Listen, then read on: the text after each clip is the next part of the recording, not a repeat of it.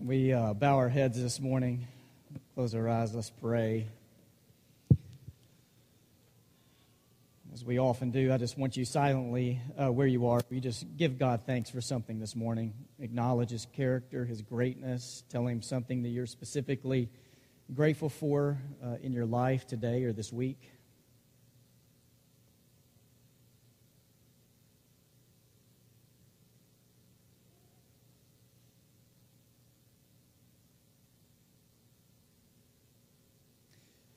I want you to take a moment to surrender before God and just ask Him in this moment or this morning that He will,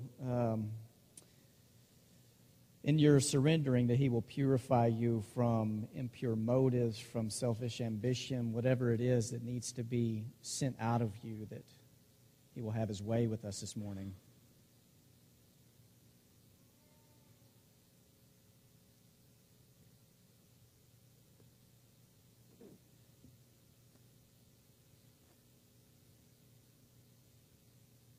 I want you to think of one person in your life that you want to lay before God today, asking for His touch of mercy, of grace, of conviction to come upon them, for it is someone that you know in this moment they are not living in the light, and we're asking for the light of God to break into their life. So lay that name and that person before the Lord.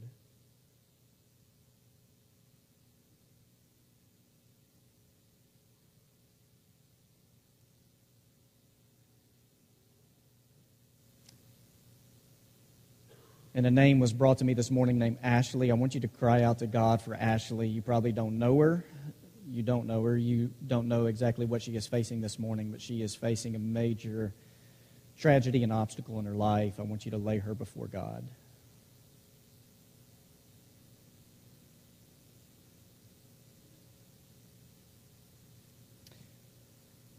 And God, we ask all this in your name. And the church said, Amen. I have friends who love to preach, but they don't love the church where they get to preach. They don't love the people. They don't agree with the mission. They don't get along with the leaders. I have other friends like myself who love to preach, and we love where we get to do it. We love the churches that we get to serve. We believe in the mission. We believe in the vision that we are a part of. And in my over 8 years of preaching here, it is rare that I wake up on a Sunday not loving what I get to do.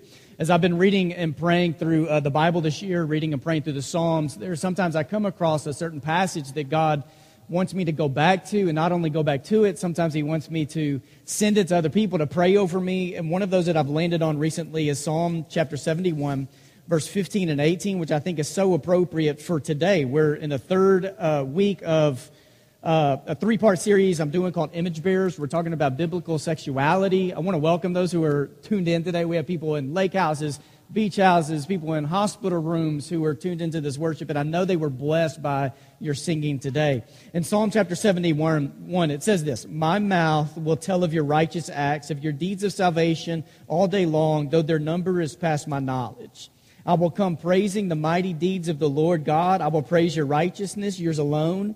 And God, from my mouth, from my youth, you have taught me, and I still proclaim your wondrous deeds. So even to old age and gray hairs, O God, do not forsake me until I proclaim your might to the next generation." I ask you to pray this over me in the days, weeks to come. Don't come up to me looking to see if there are gray hairs growing on my head or in my beard, because they're growing. You may think they are. It's really the way the light reflects off of my hair. All right, just trust me in this one. All right. Steve Garber is a guy, and he said this: Christians' biggest challenge today is that we've learned to love the wrong things. And it is possible for us to live life in a way that we love issues, and in loving issues, we fail to love people. And I want to believe it's possible for us to care about issues, but to never allow issues to keep us from loving people, whoever that other person is. Now, I've thought about this a lot the last few weeks. But one of the reasons we can love issues and grow to love issues more than people is you can learn an issue, study an issue, come to understand an issue, learn everything there is about an issue, and sometimes it may change. A lot of times it doesn't. You can become an expert on that. But when it comes to people, we're wired differently. And the moment you think you totally understand a person or a group of people, they change their mind. They change their ways, right? And it can become hard. What I acknowledge this morning, and I even speak this in front of you, is the preaching is such a dangerous thing, and I take this so seriously. Because whenever I approach a text on a Sunday morning, it's not just to inform you of what the text says. It's to inspire you. I go to God on behalf of you. I ask questions for us. And I know when I stand up here to preach, what I want to do every Sunday is place Jesus in front of you in a way that He's the hero of the story. He's the center of it all. I want to lift up God. I want to be filled with the power of the Spirit, so you can too. But I want to preach in a way that I am helping to equip you to be certain kind of people on Mondays and Tuesdays and Thursdays. Because this isn't about giving you something that will hold, just hold you above the water until next Sunday when we come back together. But preaching is about equipping people, because we say it here, and I believe this, that church is not the place where we come to meet with God. It's where we learn how to meet God everywhere else. So you see behind me, and maybe you've been a little distracted by this morning, this is a hoopah. I've passed by some of you earlier, and you had your phones out Googling what hoopah means. Now, I've mentioned this before, I've talked about it a little bit, but I've never shown you what this is like. So this is a hoopah. If you've ever been to a Jewish wedding, most likely you've seen one of these. Maybe it wasn't even a Jewish wedding and people were using some kind of canopy like this, and maybe they didn't even know what it meant. But I want to unpack this for you, okay? And it may sound like I'm doing a sermon this morning on marriage, but I'm not. Well, I want to talk about the mission of God. I want to talk about what it means to be a church that lives for God in all we do. And to do that, I want to start out with this image of a hoopah. Now, what a hoopah is most of them, you could even Google, you can look up images. There are 4 posts, and on top of the 4 posts, they would put a prayer shawl. So a prayer shawl was something that Jews would wear around them.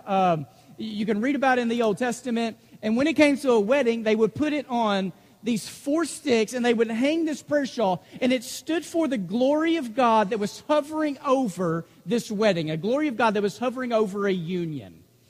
So the hoopah was there, and here's what a groom would say to a Jewish bride in a wedding. There are a few lines that they would speak. I will take you out. I will rescue you. I will redeem you. I will take you to me. And this language comes straight from Exodus chapter 19. I'm not going to unpack Exodus 19 for you today, but go home and read Exodus 19. Because guys like Ray Vander Laan sometimes read Jewish theologians, Jewish scholars, and they help us understand Jewish context. So Jewish weddings, so many of the traditions in Jewish weddings come from Exodus 19, right before the Ten Commandments. Where in Exodus 19, what you have is God comes to His people. He comes to Moses, and He says, prepare the people to meet with me. Prepare them for this, because I'm going to come down to them. And then he tells Moses, you usher the people up to the mountain. And God says, when a horn blows is when the people move.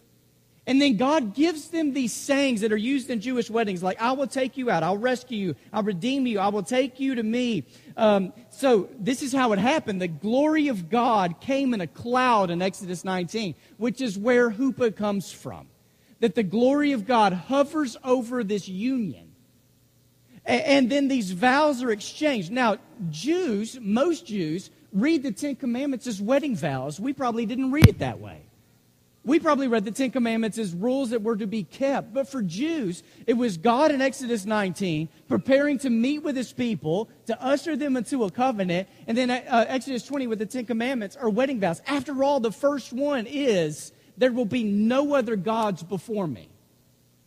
And then after that, it's, you don't worship any other gods but me, and don't misuse the name of God. And the 4th commandment is the Sabbath, as if God is laying Himself in front of these people, wanting them to know that I want you to choose me forever. And even on day 4, I'm asking you to take your hands off of life, because of the day of a week where God wants us to rest, so that this union between people and God can be strengthened and cultivated. So the first 4 commandments are about who you are before the Lord before it even gets to who we are with other people. And so the hoopah is this cloud that hovers, and the marriage would take place under a hoopah. The prayer shawl was the cover, and the same God who formed a covenant with people in Exodus is the same God who forms this covenant when a man and a woman come together in marriage. But for Jews, especially long ago, the marriage, after the wedding, they still weren't fully married yet. I'm going to spare you some details, all right? But Jewish weddings would be celebrated for days, not just for a couple of hours one night. So after they had this wedding to where the groom and the bride had exchanged vows, they would be ushered to a room where the prayer shawl was placed over a bed, and then the crowd would go outside and they would wait until the man and the woman became one for the first time, all right? You talk about some pressure, am I right? And so then after that, they would come out of the room, and then they would celebrate this wedding for days. And I think what is so important, and this is why the hoop is even here this morning, is that for Jews, even back in Exodus 19 and 20, the huppah was not a snapshot. All right, the huppah was not just this moment in time where you could have some picture or some memory. The huppah became this launching pad where Jesus is the one who picks up on the Ten Commandments in the Sermon on the Mount, right? Where in Matthew chapter 5, it's Jesus who lays in front of people, and what he lays before them is that you were called to be a city on a hill. You were called to be the light of the world. And Jesus is preparing people that now, Jesus is, he understands that there's this progression throughout the history of the world. And the progression is what God established with Israel now is something that God wants to send throughout all the world. So Jesus wants the church to understand, his followers understand that the light, you are the light of the world, you're the salt of the earth. And then Jesus begins not to reinterpret the Ten Commandments, but to help people understand that the Ten Commandments aren't just vows you speak with your mouth, but vows are meant to be performed. You see this throughout the Psalms. Vows are to be performed. You don't just speak them, you live them. So this is where Jesus says, you've heard it was said, don't murder, but don't think you're some great person because you haven't killed someone in your life. Because actually what God's getting to is an issue of anger in the heart. You think you may be a great person because you haven't committed adultery and you haven't cheated on your spouse. But Jesus comes saying, but when you look at someone lustfully, it's like you're committing adultery in your heart. And Jesus helps people to understand that it's not just words that flow from your mouth, it's this way of life. So, for the rest of this sermon, when you look up here and you see huppah, I want you to think not just of a man and a woman who come together in a marriage. It's God who is preparing his people with vows that are to be lived out in everyday life.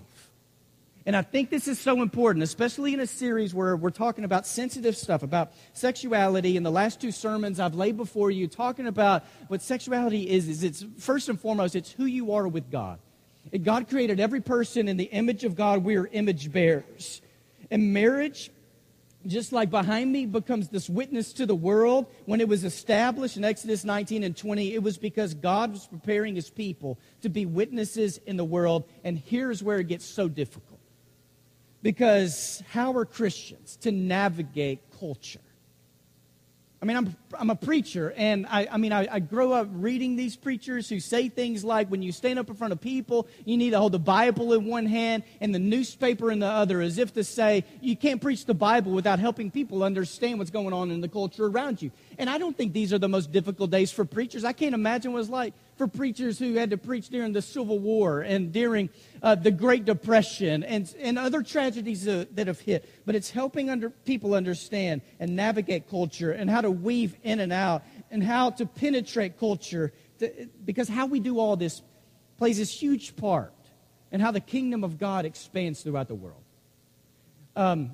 It's as if God is inviting us into this dance of how we take the truth of God and navigate culture and how we walk the streets and enter into the marketplace and go into our neighborhoods, knowing when we should speak a word of Christ and when we don't, and how we dispense love.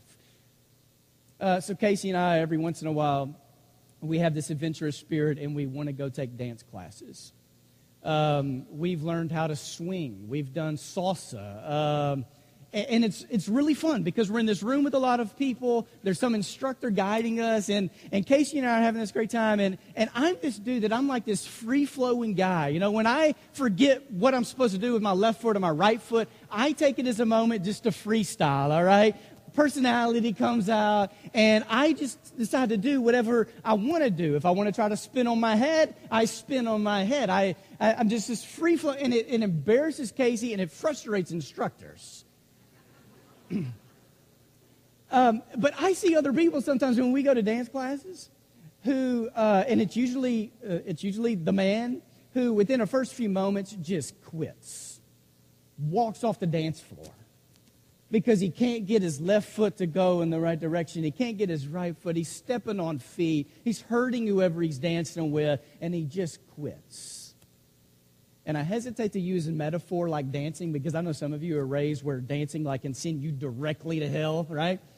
The first church where I preached, there was a church split right before I got there. And one of the reasons half the church left was because they laid these 10 edicts in front of the elders of the church. And one of them was, we don't want anybody to sway during a song. Because apparently swaying can lead straight to like playing with snakes in church. Am I right? But there is this, I think, dance God's inviting us into when it comes to navigating culture. And it's God who's trying to teach us how to put the left foot in front of the right foot, and when to take 2 steps with your left foot, and when to take, maybe when to spin. And it becomes this dance in which we have to surrender and be in tune with the Spirit. Now, I understand, anytime we talk about being God's people in the world, we have to understand there has to be this distance between us and the world in order for us to maintain righteousness, right? But if we distance ourselves from the world and never engage the world, righteousness turns to self-righteousness because we aren't following God where God's going. In John 3:16 says stuff like, for God so loved the world. You read in the Bible where God wants all people to be saved. And something that just convicts me to the core is when Jesus talks about loving people and loving neighbors, there are no footnotes to it. There are no caveats. There are no exceptions. You don't get to choose which neighbor you want to love or not. Not if you're following Jesus. What I'm learning in my life, and this is so hard, is that sometimes being faithful is showing up for difficult conversations. Not to speak, sometimes to listen. And sometimes being faithful to God is not just showing up for difficult conversations, but it's staying in and remaining in difficult conversations. Because I believe that Christianity at its best isn't just where you stand on issues. It's how you navigate the cultural climate around you. Because what I'm sensing, especially in our culture right now, in America, in the Western world, with Christians, is if we're not careful, we learn and we want to stand for God, but in standing for God, we forget what it means to walk with God. So we stand for God and we want to stand on issues, but we become these permanent statues that aren't living temples who are trying to walk and navigate life with God and wherever God is leading. The good news is this, and this is what I've tried to lay before you the last 2 weeks. The good news is this, that what God has done for me, God wants to do for all. What God does for a person, God wants to spread to the world. So, when the church understands their calling, they don't run from culture, they run into it as people who've been clothed in righteousness. When the church is at its best and we understand what our calling is, we refuse to have groups to hate because we're overwhelmed with this thought from God that every person is redeemable. When the church understands their calling, they don't wait for legislation that come from the state or D.C. or a capital because they receive their mission and their orders from the Spirit of God.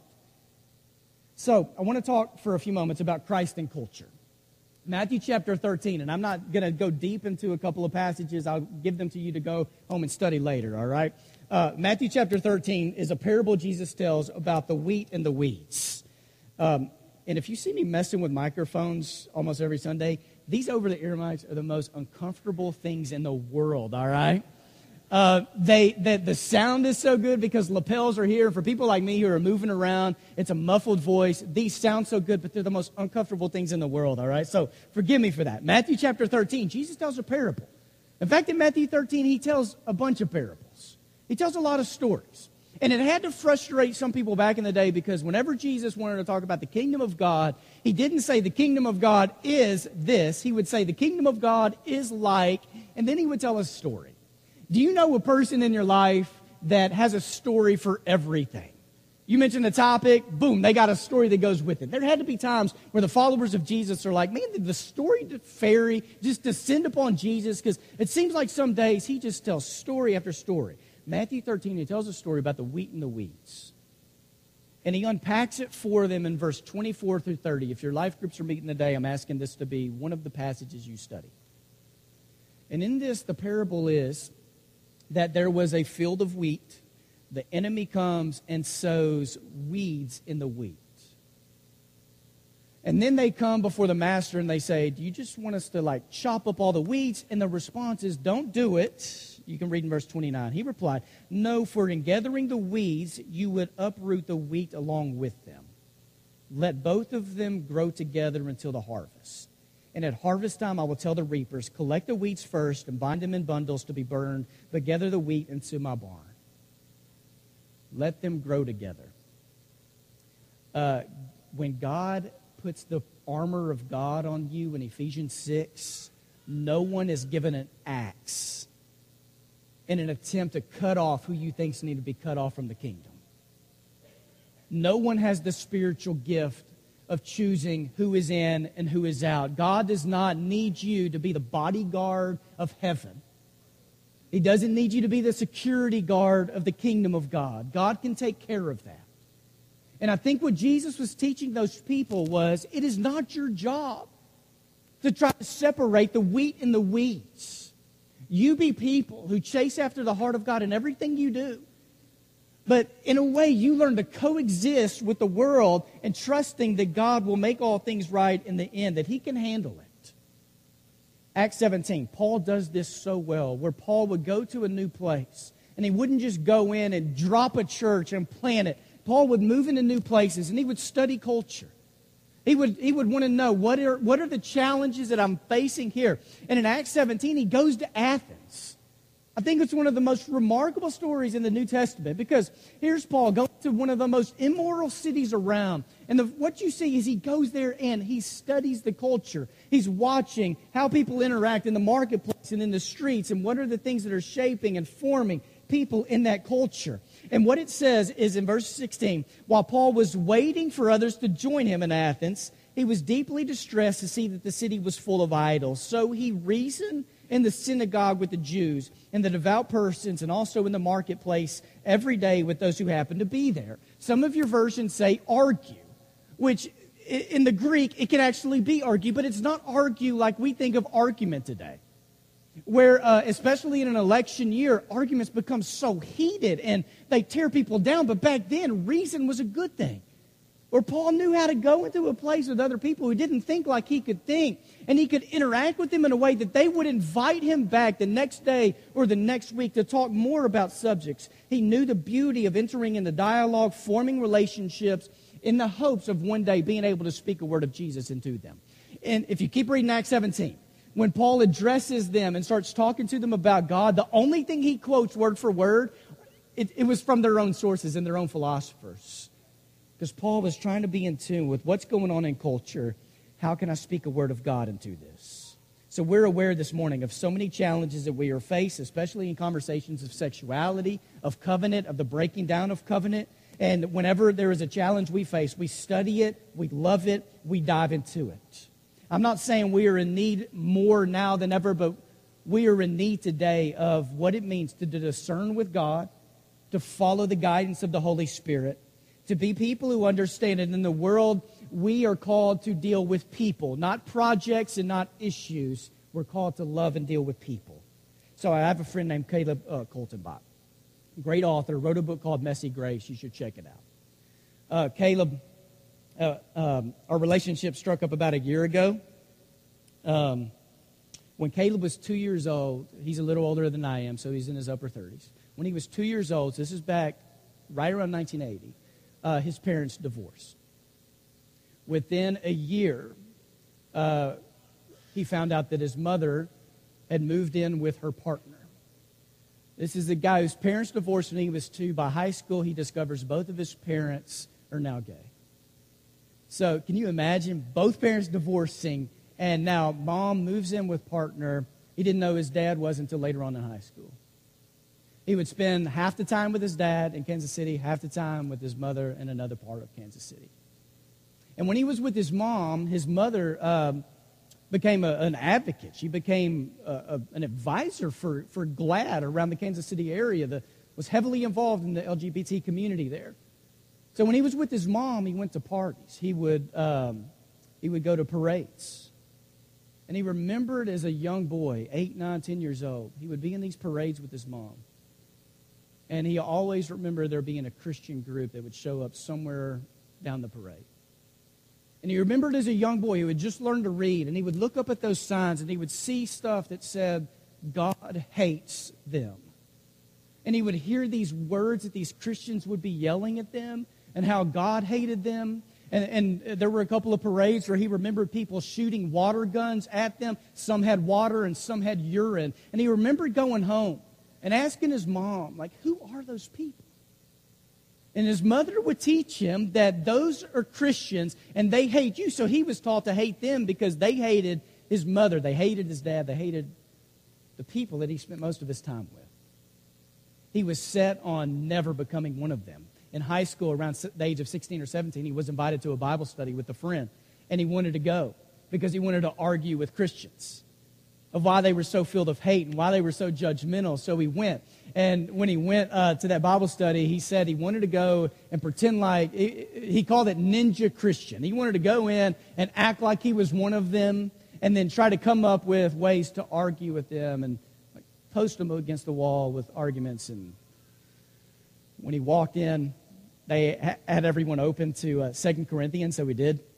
And it was one of those where they went around the room reading verses, so his palms started sweating. He's like, I've never read the Bible before. And it got to him, and he started reading something, and they were like, man, where are you reading from? And he was actually in 2 Chronicles. He wasn't in 2 Corinthians because he just didn't know the Bible. And he said, I went there to debate Christians, but the focus of the Bible study was on Jesus. And I kept getting drawn to Jesus. He remembers the day that he confessed Jesus as Lord, and he was baptized into Christ, and he went home and told his mom and dad, and it was hostile. It was like he had turned his back on them. He went to college and wanted to become a preacher, felt the calling of God in his life to preach. The very first church where he preached, he had been there for about a year and a half. It's a church of about 100 people.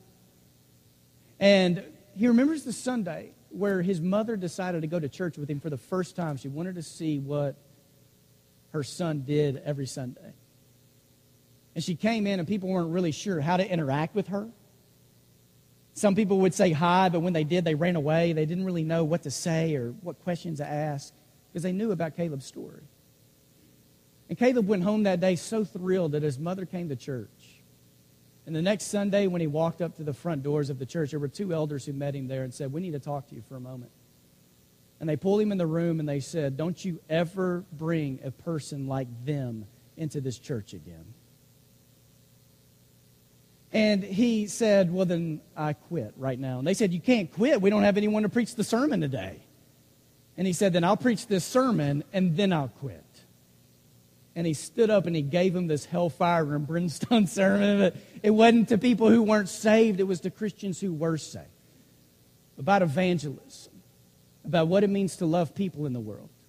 And he walked off the stage, walked down the aisle, walked out the door, and never went back to that church. When Caleb became a Christian, became a preacher, he started studying what the Bible has to say about the lifestyles his parents had chosen. And his convictions changed. And he stood up to preach a sermon down the road about what we would, I think, define biblical marriage as between a husband and a wife. He stood up to preach this sermon on the homosexuality and what the Bible has to say about it. And when he stood up to preach, his mom and his dad were on the back row. And I read Caleb's story, and I'm drawn to it because for a few years, I've read people, I've had conversations with people, and I've been looking for the stories that I can gravitate towards of people who want to hold truth with all they have, but also be people of grace who want to love people no matter where they are.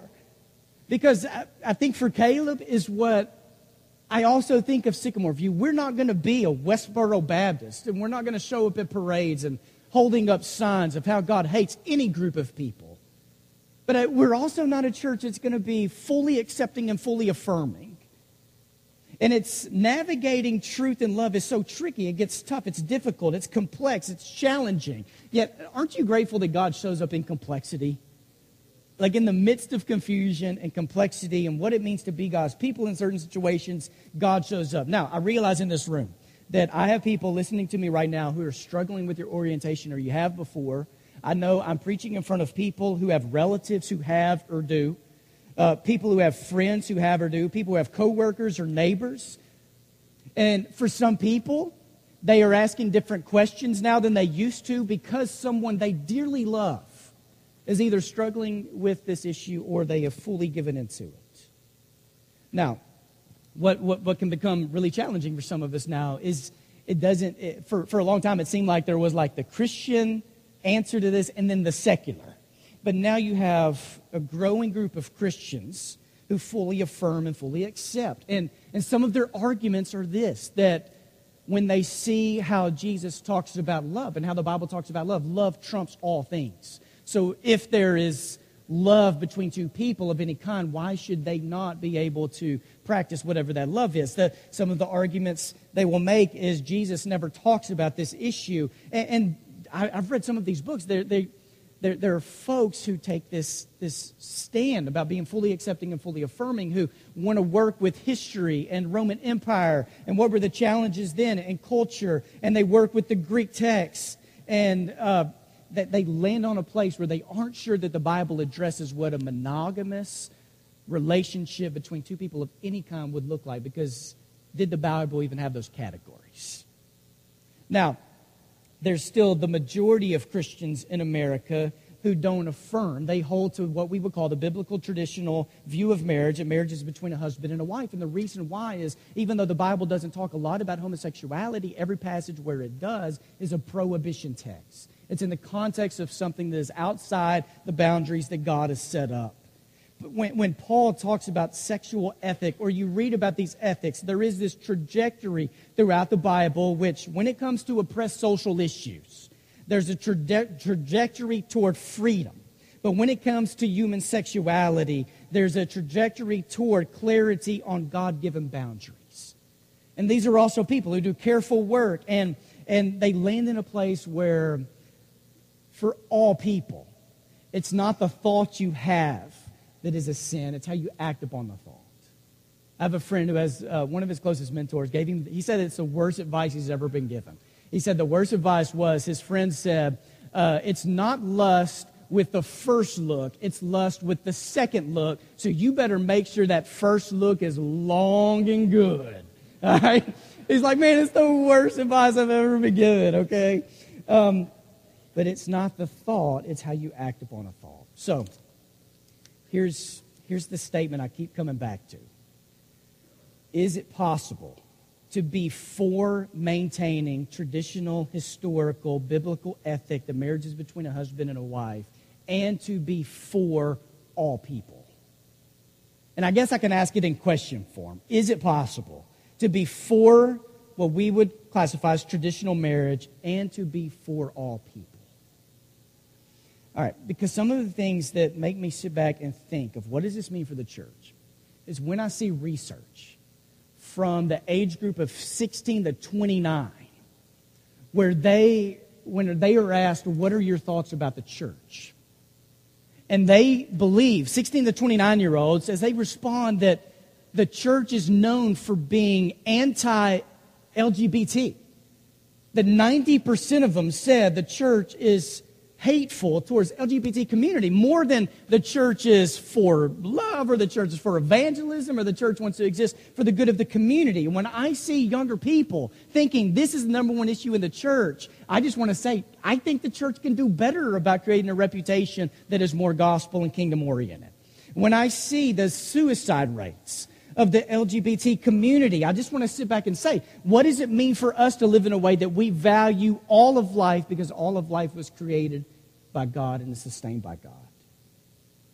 I know there's so many complexities And when it comes to sexual ethics, I think it's always good for us to go back to Jesus. So let me broaden this conversation. It's more than just LGBT. What I'm addressing, this goes for anyone and all of us who ask questions about sexuality, have affection for whoever it is. John chapter 8, I think, speaks into this. Where in John 8, Jesus has this group of people who bring a woman caught in adultery before him. And it's a story where they bring this woman. She's before Jesus. They're about to stone her because the Bible says to stone people who've been caught in adultery. And Jesus says, may the first person who has no sin, may those who have no sin, throw the first stone. They drop their stones. They walk away, all right? And then Jesus is left with this woman. And there's this statement by Jesus, and this to me goes for whatever category you want to place people in, a category of sin. I mean, whether it's having children out of wedlock, whatever that may be, I want to broaden this category as I make this point. All right, Jesus stands with this woman. What he says is, I do not condemn you. Go and sin no more. But before you can ever speak that word into the life of anybody, what you need to realize is before Jesus speaks that word to that woman, Jesus advocates for her. He stands with her. He advocates for dignity in that woman. So before you can speak to people about leaving whatever lifestyle they need to leave, whatever decisions they've made that they need to walk away from, we advocate just like Jesus advocates. Now, there's so many challenges to the covenant God has established. They're numerous. Watch reality television. I'm going to make some enemies, all right? I'm not judging anyone because there's stuff I watch that you could post me on and tell me that I shouldn't be watching it, all right? But for a show like The Bachelor or The Bachelorette, if you want to talk about what is the downfall of the beauty of covenant, put together a show where there's a guy with 20 women who does all kind of things with over a dozen of them in the hope of falling in love at the end. All right? When you look throughout the Bible, the ethic that the Bible places in front of us, and I've said this before, I want to say it carefully. It's not that God's idea of relationship is that intimacy is between a man and a woman. That's not it. It's that intimacy is between a husband and a wife in covenant. And there's a big difference. It's not just man and woman. It's husband and wife in covenant. Jesus is for truth. And Jesus is for people. And he's rooting for people. And I want to invite people, just as Jesus does, into a deeper place with God, because that's our mission. It's who we are called to be. And I want it to be the burning desire inside of me that I want people to connect with Jesus. And this is where I think the challenge for the church is we must be a welcoming place for whoever is in need of confession and healing. And whoever is a person who wants to walk a pathway of confession, healing, and spiritual growth, the church should be a safe place for that person. So back to my friend Caleb.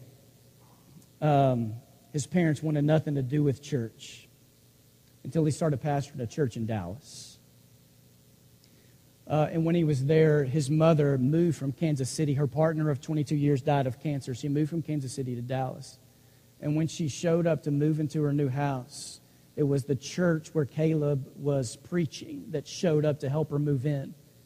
And it was the church that started inviting her to lunch and to dinner and over to their house. And it wasn't her going to church, the building, that drew her into Jesus. It was the church going to her. And his mother would come to the point in her life before she would pass away that she surrendered her life to Jesus. His dad, much the same way, came to know the Lord because of how that church went to him. So it's time for us as the church to raise the stakes for costly obedience, for costly truth, for costly grace, for costly discipleship. I want to ask those who are serving communion today, if you'll go ahead and go to the back. If you'll get the trays. I want us to go straight into communion because I think coming out of the sermon is a great place for us to celebrate what God has done for us. And before I pray for the bread, I just want to acknowledge we're in a room full of people who are in desperate need of belonging and desperate need of community. And I think it is at communion where we celebrate how the body of Jesus was broken so we could be made whole, that we also realize how God raises the stakes on what it means to be the church in the world. And when God first established this thing called Huppah in Exodus 19 and 20, when God first established this, it was right after the people, for days and weeks, had rebelled against God. They were tired of roaming in the desert. They were ready to go back to Egypt. They were ready to leave the pursuit of God to go back to bondage. They were complaining. They didn't like each other. And it was out of all that rebellion that God still invited them into this deep covenant. And I think it's a good word for us. Old and young, white and black, wherever we are in life, we have a God who invites us, as broken as we are, to come as broken people, to be reminded of everything Jesus has done for us. Can we bow our heads? Close our eyes. For God, in this moment, we give you thanks. For all the ways we feel pulled, for the confusion sometimes of what it means to be your people in the world. All the complexities, in this moment, we lean into what we know is true. That you came and you walked this earth. You died. You rose from the dead. You live forever. You call us deeper into your heart. So for all you have done in this moment, we give you thanks through Jesus. Amen. These trays are passed. It may be your first time here, it may not be. We invite everyone to partake. Enjoy Jesus.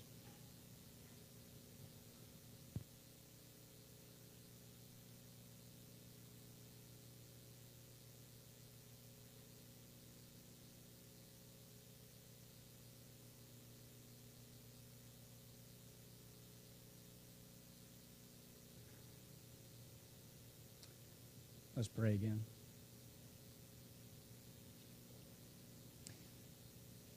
God, if I were you, I would have given up on me a long time ago. In years and seasons of my own rebellion and selfishness. But because of you, because of the price of freedom, because of the blood that was shed by Jesus, so we could be ushered into a brand new life with you for all this, for all you've done.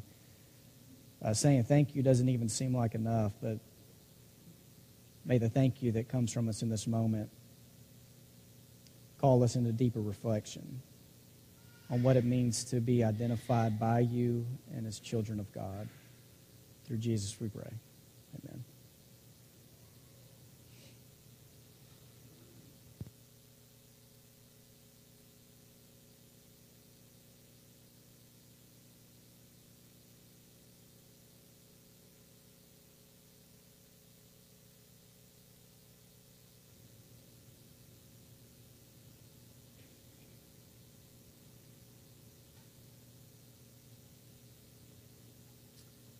Pray with me again, please.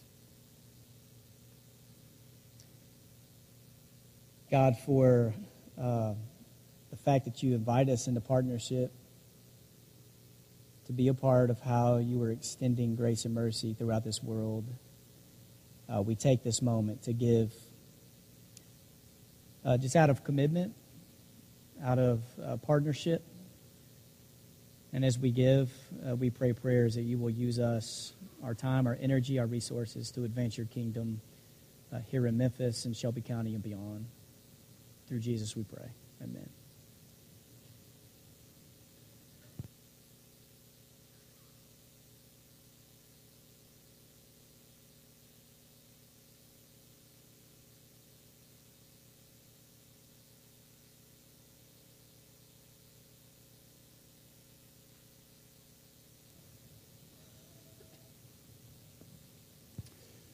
As the trays are being passed, we're about to sing a song. As we sing this, there may be someone here who just, the image of Huppah and covenant may have touched your heart, and you want to respond to the invitation of Jesus, inviting you into a relationship with him.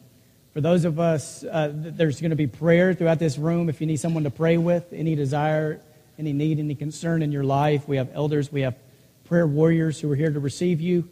If there's someone here, or all of us, let's leave this place today remembering that we live from the covenant of God. You don't have to try to earn the favor of God. You don't have to earn this right to be in this covenant with Him, but we live from this so that the goodness of God can spread. Can we stand together this morning? Let's sing. Feel free to find a place for you to go and pray.